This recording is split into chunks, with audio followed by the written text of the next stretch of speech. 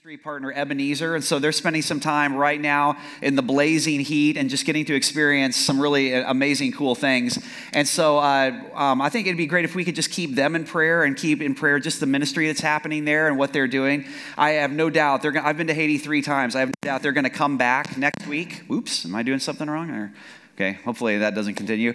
I know they're going to come back with some incredible stories and some incredible things to share with you guys, as always happens whenever we get out of our comfort zone and do that kind of thing. So anyway, with that being said, it's great to be here with you guys. We are in a series right now at both churches called Unexpected, and we're talking about the miracles of Jesus. And we're looking at the different miracles that Jesus did and what those miracles actually pointed to in terms of who he was and what his message was all about. And so just to tell you a little bit about me, my wife and I, we have 4 boys, and my oldest son is graduating high school this next month, which is just crazy to me that he's that old and that we are that old to have a kid that is graduating high school.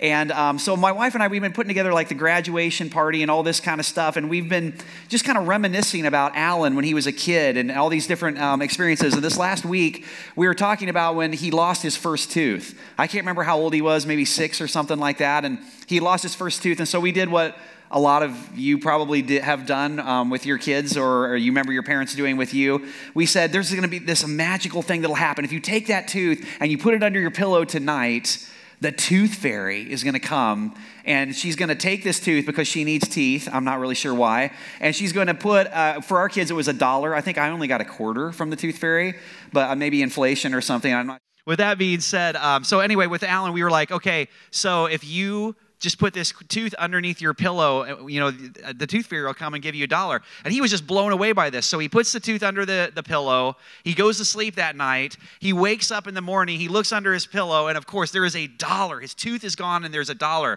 And that is a miracle. I mean, that is miraculous in and of itself. But the tooth fairy, it was our first child, keep this in mind. The tooth fairy went an extra step. She went the extra mile. And so she had actually not only given the $1, but she had given Alan a handwritten note that she had personally written him. And so he loved this. He just thought this was miraculous. He actually loved the note more than he loved the $1, because really what's a 6-year-old going to do with $1 anyway? And so he thought this note was so amazing. So that next night, he took this as sort of like an invitation, and he wrote the tooth fairy a letter, even though there were no new teeth, and put it under his pillow. And the next night, there was another letter from the tooth fairy. And so this went on for at least 2 to 3 months. Like a pen pal relationship with the tooth fairy, even though there were no new teeth. This is how much he liked this. And so the thing about it was that at first the tooth fairy thought this was really cute. She thought this was adorable. But as this went on to like 2 weeks, 3 weeks, 4 weeks, now we're at like 6 weeks, the tooth fairy started getting kind of grumpy about this. She started coming to bed every night complaining, like, I can't believe I've got to write another letter tonight. And as it kept going on, she got even more grumpy as her husband began to laugh at her for continuing to keep this up. And why I tell you that, the reason I tell you that is because that's how these miracles kind of function in the Bible. The miracles are never just an event in themselves. When Jesus does something in someone's life, there's always a message with it. There's always a note or a message, and that message is always an invitation to a relationship with him.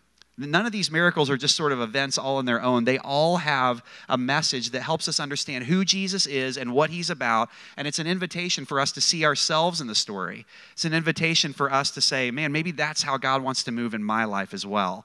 And that's why they're in the Gospels. That's why they function that way. And so we're looking at different miracles every single week. This week, we're looking at John chapter 5, starting in verse 1. This is the healing at the pool of Bethesda. So this is how John tells the story of this miracle. It says, afterward, Jesus returned to Jerusalem for one of the Jewish holy days. Inside the city, near the sheep gate, was the pool of Bethesda, with 5 covered porches. Crowds of sick people, blind, lame, or paralyzed, lay on the porches. So if we can for a minute, let's just stop and just imagine this scene. So where they're describing this is right by the sheep gate, which is right by the temple in Jerusalem. So right here by the temple in Jerusalem on a holy day, so there's just tons of people everywhere, there are all these sick people. I mean, if you can imagine the sight of like open, gaping wounds and people lying on mats all around this pool that was right near the temple in Jerusalem. We've actually found this place. We know where it is. It still exists today. You can go and visit it. And imagine the smell of like rotting flesh and death. Imagine the sounds of people moaning. They're all laying there. They're in agony. They're in pain. Jesus goes there. So, let's just picture that for a moment. Jesus intentionally and purposely goes to where all these people, all these sick people are laying around this pool, which begs the question, why in the world are they laying around this pool? If you're reading this story in the NIV Bible, what you may notice, you're not going to see it on the screen, but what you'll notice in your Bible is there's a verse 1, a verse 2, verse 3, and then it goes to verse 5. There's no verse 4 if you're reading this in the NIV. And the reason for that is because verse 4 of this story, it's not in the earliest, most ancient manuscripts of the Gospel of John. So what we think happened is this. What we think is that somebody came along after John wrote this gospel, somebody probably years and years later, and they inserted verse 4 to try to help explain to people like us who didn't live around this time, around the temple, and we weren't familiar with the pool of Bethesda. It's a verse that's intended to help us understand why all these people who are sick are laying around this pool. Because this is just a weird story if you're not familiar with it. And so here's verse 4. Here's what verse 4 actually says. It says, "For an angel of the Lord came from time to time and stirred up the water. And the first person to step in after the water was stirred was healed of whatever disease that he had." So that's the verse that was added later by somebody other than John to help us understand. Apparently, all these sick people were laying around this pool because every once in a while the water would bubble up. And if you got to be the first person to jump in the magic swimming pool right after the water bubbled up, you would be miraculously healed from whatever disease you had. And so in that day, that's what they're doing, is they're all laying around. Now, here's what we know. There's actually a little more to that story than what that verse says. The verse says it was an angel of the Lord. There's somebody who added that later after John's gospel. But what we know is that in the ancient world, what people worshipped was, one of the gods that they worshipped was the Greek god Asclepius. Can you go to that picture on the screen? So this is Asclepius. The way you can always spot the Greek god of Asclepius, if you're ever studying like ancient Greek mythology, he always has a staff and he always has a serpent wrapped around the staff. Now, Asclepius was the Greek god of healing water. He was the god of medicine. In fact, temples from him, they're called Asclepiums. These temples that were made in his honor, they've been found, the remains of them have been found all over Palestine in the first world century that this story is taking place in. And in fact, one of these Asclepiums, one of these temples has actually been found right in Jerusalem, right by the temple, right where the pool of Bethesda is. What that means is probably what these people thought, all these sick people laying around this pool, they probably believed that what stirred the waters was the Greek god Asclepium. He was the god of healing waters. His Asclepiums were basically like health spas. It all involved water. All his healing properties involved water. Just for fun, go ahead to that next picture if you could. This is the American Medical Association's logo. Notice the staff with the serpent around it. So Asclepius is still somehow making an appearance or present, in our world today as we think about medicine, as we think about healing. And so all these people are laying around this pool, and what they believe is that the god Asclepius, if you could just be the first person to jump in the water whenever the water bubbled or got stirred up, you would be healed by the Greek god Asclepius. So when Jesus walks into this scene, the question that's being asked, the real issue that's being raised here is, who is it really that heals? Who is it that has the power to bring healing? Who is it in the world that we live in today has the power to actually bring about healing in our lives? So that's the scene. If I could set that for you a little bit. Let's keep going in the story. Verse 5, it says, "One of the men lying there had been sick for 38 years. When Jesus saw him and knew he had been ill for a long time, he asked him, 'Would you like to get well?'" Seriously, that's your question, Jesus? That's what you lead with? Think about this moment. Here's this guy. He's been sick for 38 years. Jesus finds this out. He's lying there. Obviously, his whole life is about lying here on this mat, hoping to be the first person to jump in the water when the water boils. And Jesus walks up, and his question is, "Would you like to get well?" Is there a little bit of humor in some of these stories? I think some of these stories are funny. When you read that, would you like to get well? Really, that's the question. This seems like a no-brainer, right? It seems like Jesus is asking a dumb question. Of course the guy wants to get well. What else would he be doing here if he doesn't want to be well? But pay attention, because what we're going to look at next is the response the guy gives to Jesus. And what we're going to see is that this actually isn't a dumb question at all. The question Jesus asks is brilliant because it reveals the real issue that's going on in this guy's life. It's not the physical issues that he's dealing with are not the real issues that he's wrestling with. So here's how he answers. The question is, would you like to get well? That's what Jesus asks him. Verse 7, he responds, "I can't, sir," the sick man said, "for I have no one to put me into the pool when the water bubbles up. Someone else always gets there ahead of me." Did you notice? He doesn't answer the question. The question was, would you like to get well? That's what Jesus asks him. My understanding of that is that's a yes or no question, correct? Is that your understanding of that? It's yes, I would like to get well, or no, I'm good, man, thanks. He doesn't answer. He doesn't give a yes or a no answer at all to the question Jesus asks. Instead, he goes into all these excuses that have to do with how the healing would happen. Well, you see, I'd like to get in the water, but every time I try, somebody else gets ahead of me. No one's here to help me. He's focused on how am I going to get in the pool. But Jesus doesn't say, would you like to get into the pool? Or why haven't you got into the pool? What are all the reasons you haven't been able to get in the pool? That's not the question. The question Jesus asks him is simply, would you like to get well? Would you like to get well? And here's where we find the intersection of how our faith works when it comes to our relationship with Jesus. There's a great lesson for us to learn in here. And the lesson is that the way faith works in our lives is we have to begin with yes. Yes always comes before how. You can go to that next slide. Yes always precludes how.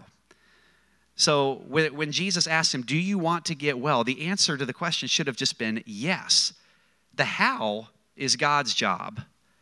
This is huge if we can understand this. The reason a lot of us don't experience breakthroughs in our lives, the reason I feel like over different times in my life I've struggled to find a breakthrough in my relationship with God is because I'm putting how before yes. I'm focused on how is this going to happen? How is that going to happen? How are you going to do this, God? How are you going to do that? How am I going to do it? How am I going to solve the problem? And that's not our problem. The question Jesus asks each of us is, would you like to be well? It's a yes or no question. How comes later. How is up to him. See, this guy isn't just paralyzed physically, is he? He's not just sick physically. His faith is sick. When Jesus asked him, he's focused so much on how he can't even answer the question that's being asked. We're a lot like this guy, aren't we? I mean, if we look closely, we'll see ourselves a little bit in this guy. What we tend to do, most of us, many of us, we don't want to say yes to the actual healing that Jesus has for us. We'll be okay with, looking anywhere else, everywhere else in our world. We'll try to be first into the pool of success. I'm going to try to be first into the pool of popularity or first into the pool of money or whatever it is. Those things are what we try to be first in. But Jesus never says, hey, I'm going to help you be first. Would you like to be first? He says, would you like to be well? Because healing, true whole healing, only comes from Jesus. Jesus is the only one who can bring that. And that's what this story is trying to highlight. It doesn't come from Asclepius. It comes from Jesus. The thing that we really need the most, the healing that we need the most, can only come from the person of Jesus. And that's what Jesus asks us. That's what he's asking you this morning. With whatever it is that's happening in your life, do you want to be well? Do you want to be well?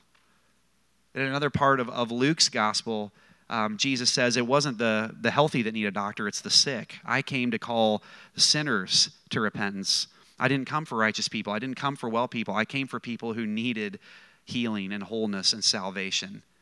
It all comes when we say yes before we understand fully the how. So let's keep looking here in the story. Jesus responds to this guy. He goes on this whole range of excuses. Verse 8, Jesus told him, stand up, pick up your mat, and walk. Which I love that he calls the guy to take action. Instantly, the man was healed. He rolled up his sleeping mat and began walking. But this miracle happened on the Sabbath. So what I want you to see there is that Jesus heals the guy, but not in response to his faith. Right? The guy never answers the question. He never says, yes, I want you to heal me. There's no like move of faith. The guy doesn't put his faith in Jesus. The guy didn't even say, yes, I want to be well.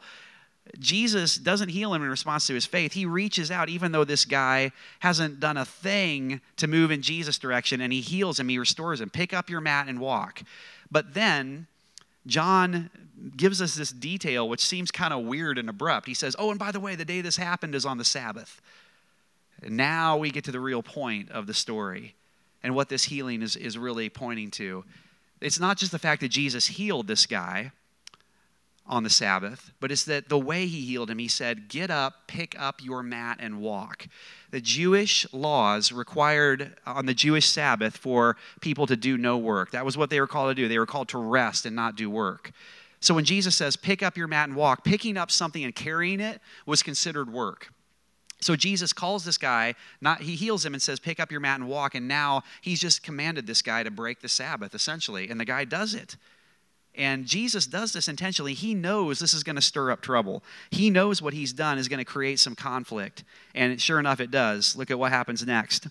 Verse 10, so the Jewish leaders objected.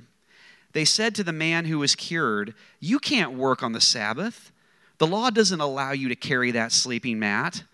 But he replied, the man who healed me told me, pick up your mat and walk.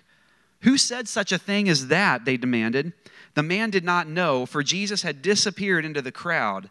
But afterward, Jesus found him in the temple and told him, now you are well, so stop sinning, or something even worse may happen to you. Then the man went and told the Jewish leaders that it was Jesus who had healed him. So Jesus basically just heals the guy and disappears into the crowd of people that are there. Which makes us wonder, well, did Jesus not really care about this man's soul? Did he not really care about anything else? Did he just sort of like parachute drop in, perform this miracle to physically heal this guy and disappear? And the answer to that is absolutely no. And the reason we know that is because it says that later on, Jesus finds the man in the temple. It doesn't say the man finds Jesus later. Jesus isn't done with this guy yet. So Jesus tracks this guy down later and finds him in the temple to talk to him about, here's what happened. Here's what this healing has for your life. Jesus had more for him than just a physical healing in this moment. And so the question we've got to ask at the end of each one of these kind of miracles, when we read them, when we study them in the Bible, is just this question: what does this tell us about Jesus? What does this miracle, what does this moment tell us about who Jesus is? And so verse 13 that we just read tells us that the reason Jesus healed the man and then disappeared into the crowd and walked away is because there's this crowd of people there. There are all these sick people who are there. So imagine for a moment what would have happened if Jesus would have healed this guy and then hung around. It's sick people as far as the eye can see. What would have happened next? It's not a trick question. What do you think would have happened next?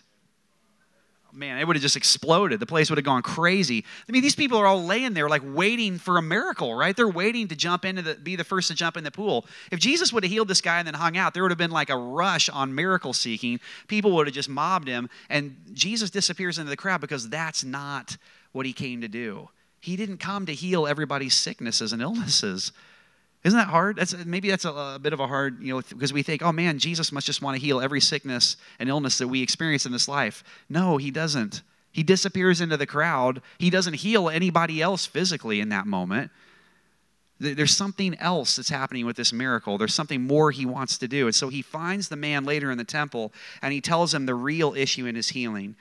He says, look, now you are well, so stop sinning, or something even worse may happen to you. So what's the issue? The issue is, look, I've healed you, I've restored you in order to make you holy. In other words, this healing moment, this moment where Jesus touches this man and heals him, it was a starting line moment. It was not a finish line moment. It was the beginning of something in this guy's life. It wasn't the culmination. It wasn't the end. Jesus reaches out and restores him to begin a relationship with him. And a lot of times what we do is we look to God and we say, God, would you heal me? And if he does, we go, great, prayer answered, and we kind of move on with our lives. Or we say, God, why don't you heal me? Why don't you bless me? Why don't you give me this or that or answer this prayer? And if he doesn't, we go, well, I tried. And in this story, what's happening is Jesus reaches out with grace first, heals this man, restores him to begin a conversation, to start a relationship here. And so his instruction to this guy is, look, you've been healed. And Jesus knows he can tell the guy, now stop sinning, or something else worse may happen, because he knows he's healed the guy. And this is the first point in the story where the guy could even hear something like that, and that could even be a reality. And this is how Jesus works in our lives. Well, the way Jesus works is he offers grace first. It's a free gift. Jesus does all the heavy lifting for our salvation. His death on the cross and his resurrection have paid the price for each one of our sins. He's reached out to each one of us. He's the one who's done the work. And so it's grace first, it's healing first, it's salvation first. And then, once that's happened in our lives, then we learn to live out of that power. Then we learn to begin to follow after Jesus. So let the gift of healing, let the free gift of grace be the means to your new life of holiness. But we have to get to this place where we're willing to say yes to whatever God wants to do in our lives. And it's even if we don't fully understand the how. As I think about my life right now, where this whole concept of how faith works, the whole yes before how thing happens, for me in this last year, where I've seen it, is about a year ago, and we're sister churches, so you guys may or may not have been kind of aware this was happening, but about at the end of last fall, a couple of you in this room were on our board for both churches, so you kind of know this was happening, but we found out at the Frontline building that we needed a new roof. There were these 7 weak spots in the roof, and there had been leaking and all this stuff going on, and so we got that looked at, and what we got told was, yeah, you need a new roof, and it's going to cost $500,000. Yeah. And just to be very clear, we don't have $500,000. That's not something we have. In the meantime, our sound system kept falling apart and more stuff kept breaking. So we were told, yeah, we need a new sound system. We spent like $8,000 just repairing junk on our sound system, not like improving it. And so here's what happens as a lead pastor, and I'm sure John feels this, any of us feel this. When that moment came, what I thought to myself was, man, how in the world am I going to come up with $500,000 for a new roof? How am I going to do that? And however much more money on top of that it's going to cost for a sound system. I mean, I felt the weight of that squarely on my shoulders. And so what I did is I began talking to our leadership team, and I began saying, okay, we got to get a strategic plan together because I'm thinking about how are we going to do this? I was going to do a capital campaign. We were going to, do this whole thing for money, and we were going to figure out how to put a new roof on this building for all this money we didn't have. And I felt like I'd better do this. Like, I'm the leader. I better step up to the plate and do it. And somebody on our leadership team just started pushing back and saying, have we prayed about this yet? Don't you hate when people ask questions like that? Have we prayed? Well, I've prayed about how I'm going to solve it. I've prayed about that. And we began talking about and saying, no, what would it look like for all of us, like to call the entire church to just pray and seek God? Like before we do the campaign, before we figure out how we're going to do it, the roof's, it's still intact, it's leaking, but it's there. Why don't we just call the whole church? And so last fall, we did this 40 days of prayer and fasting together as a church, and it was part of that series that we all went through about Jesus in the wilderness for 40 days. Some of you were here. You were part of that here at this campus, at this church. And so basically 40 days of prayer and fasting, the whole congregation did that with us. And at the end of that 40 days, we did not ask people to give a dime. We didn't say we want your money. We said we want you to pray and fast with us. At the end of that, people gave $100,000, and we didn't expect it. It just kept coming in. So we said, praise God. I stood up front. I was like, praise God. That's so awesome. You guys felt led to give $100,000. But here's the thing. It's not $500,000, right? $500,000 is what we need for this roof, and then even beyond that for a sound system. And so I said, that's great, but let's just keep praying. Let's keep seeking God. Well, the next thing that happened was through a member of our congregation, we got connected to this guy, a Christian business owner in our community. who's done all this reputable work in our community, and he said, could I just come up and take a look at the roof? We'd already had 2 other companies look at it and been told the same thing, but yeah, sure, fine. The guy comes up on the roof, he looks over our roof, and he says, here's the deal. You do need some work done. You have these 7 weak spots on the roof that need to be repaired. But the thing is, it's an old roof on an old Meyer building is what we're in and on that side of town. He said, the rubber on the roof and the seams are actually okay.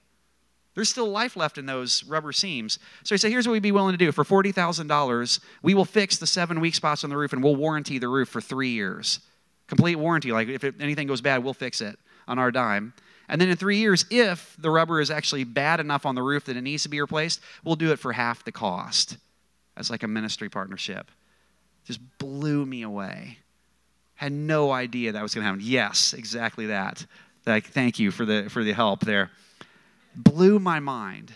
So what we did is we paid the $40,000 out of the 100,000 people gave, and then with what was left over, we're going to be able to put a new sound system in this summer and solve that. And that's awesome. So it's awesome that not only did we not have a $500,000 problem, we had much less, and God provided what we need. But here's the best part. We tithe out of every dollar that comes in. And so we were already tithing on the normal budget, of the church. But we said, why don't we tithe on this extra 100,000 that came in? And so not only did God meet our need, not only did he provide exactly what we needed, but we were able to turn around and bless several different ministries. And one of the ministries we gave money to and bless is the ministry that your pastor and your worship leader are at right now in Haiti. Is that not incredible? That God turned our incredible need into not just provision, but a blessing for other ministries. That blows my mind. Here's what I think. I think God has way more for us than we are willing to believe sometimes. But we have to say yes before how. We have to say, have we stopped and even prayed about this? I mean, before we figure out how, before we go into our stress and our anxiety about how we're going to fix it, because all the weight sits right here, have we just sought Jesus yet? There's something that happens when we say yes before how, because the only question that Jesus asked this guy is, do you want to be well? Do you want to be well? So, do you want to be well? I mean, truly well. The answer is yes. Even if you don't know the how, the answer is always yes before there's how. So I want to talk to 2 different kinds of people today in the room, if I could. I feel like this is how God wanted me to end. So the first group of people I want to talk to here in the room are those of you who are in a place where you need to say yes, even to if you don't know the how of what God's going to do next. And as the band comes up, is there a place in your life where you need to just say yes to God's forgiveness, yes to his healing, yes to his salvation, yes to whatever it is he wants to do in your life, even if you don't know the how?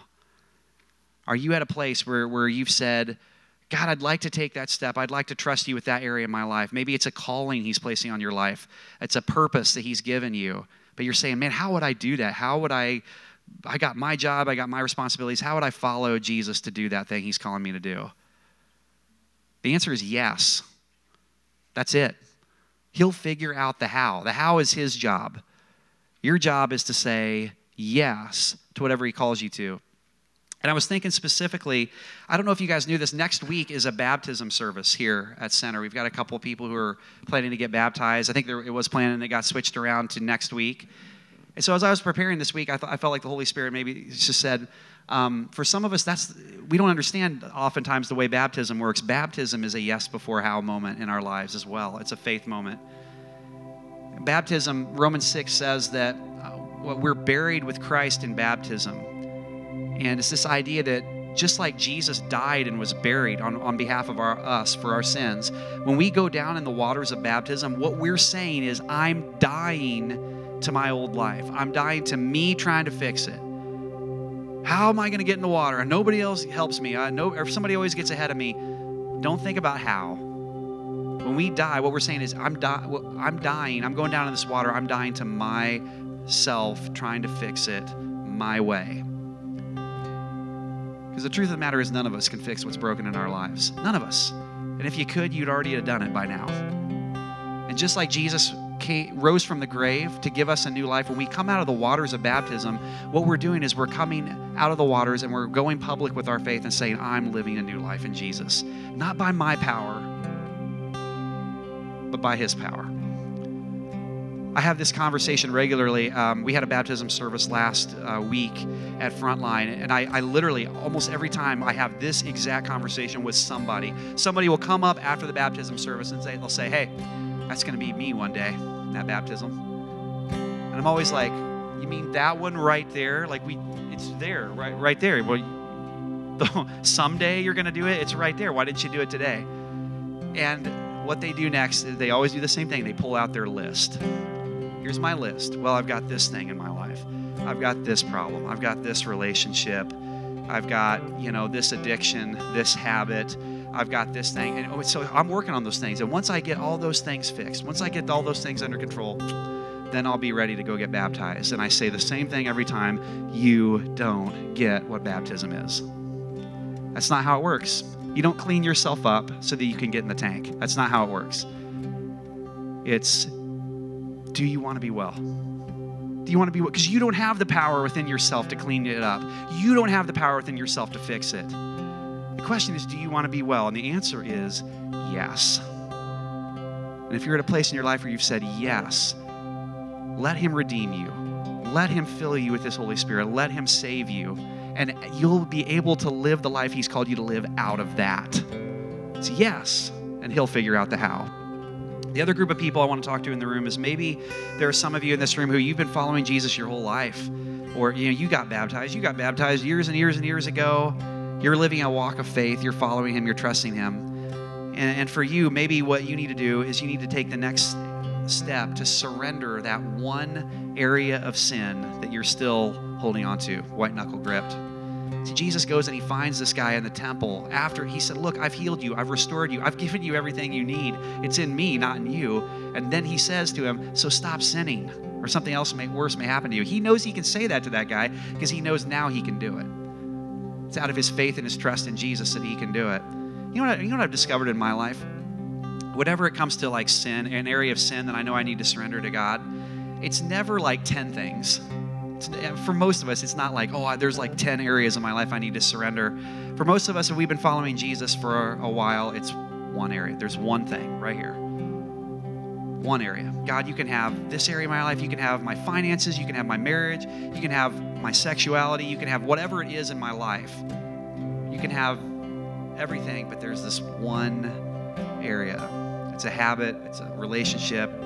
It's an addiction. It's one thing usually for most of us. And it's one area that provides some sort of comfort or security. And so maybe for some of you in the room today, maybe the application is just, is there a yes before how moment in your life that you need to just say, God, I'm going to surrender that to you. I'm going to trust you that you're going to be able to meet me in that. And what you'll find is when you surrender it to him, maybe you're sitting there going, well, how am I going to get rid of that? How am I going to deal with that? That's not your job. Your job is, do you want to be well? Say yes. And so, Jesus, we just come before you this morning as your children, because that's what we are. Because of what you did on the cross for us, because of your resurrection, we are children of God. We're co-heirs with you, co-heirs with Christ. And so we thank you, God, that you are a Father who loves us. We thank you that you meet us where we are. And so this morning we hear you inviting us and asking us the question. The invitation with this miracle this morning is, do you want to be well? And this morning, God, we say yes. Yes, even though we don't know the how. For some of us in this room, maybe you're calling us onto the mission field. Maybe you're calling us to leave behind a job or a situation or whatever it is to trust you, and we don't know how we're going to be provided for. We don't know how it's going to happen. This morning we say yes. Yes. Maybe it's a habit, an addiction, something we don't know how we're going to get healing from it, and we're embarrassed. We don't want anybody else to see it or to find out or whatever. This morning, God, we say yes. Do we want to be well? Yes. And we know that it comes from you and you alone. You are the only thing that can heal the brokenness of our lives to the core of our being, not just physically, but in every other way. And so this morning, we invite you to do that, even as we sing. And as we respond, God, we say yes to you as we do that. It's in Jesus' name. Everybody said, amen. Would you stand with us?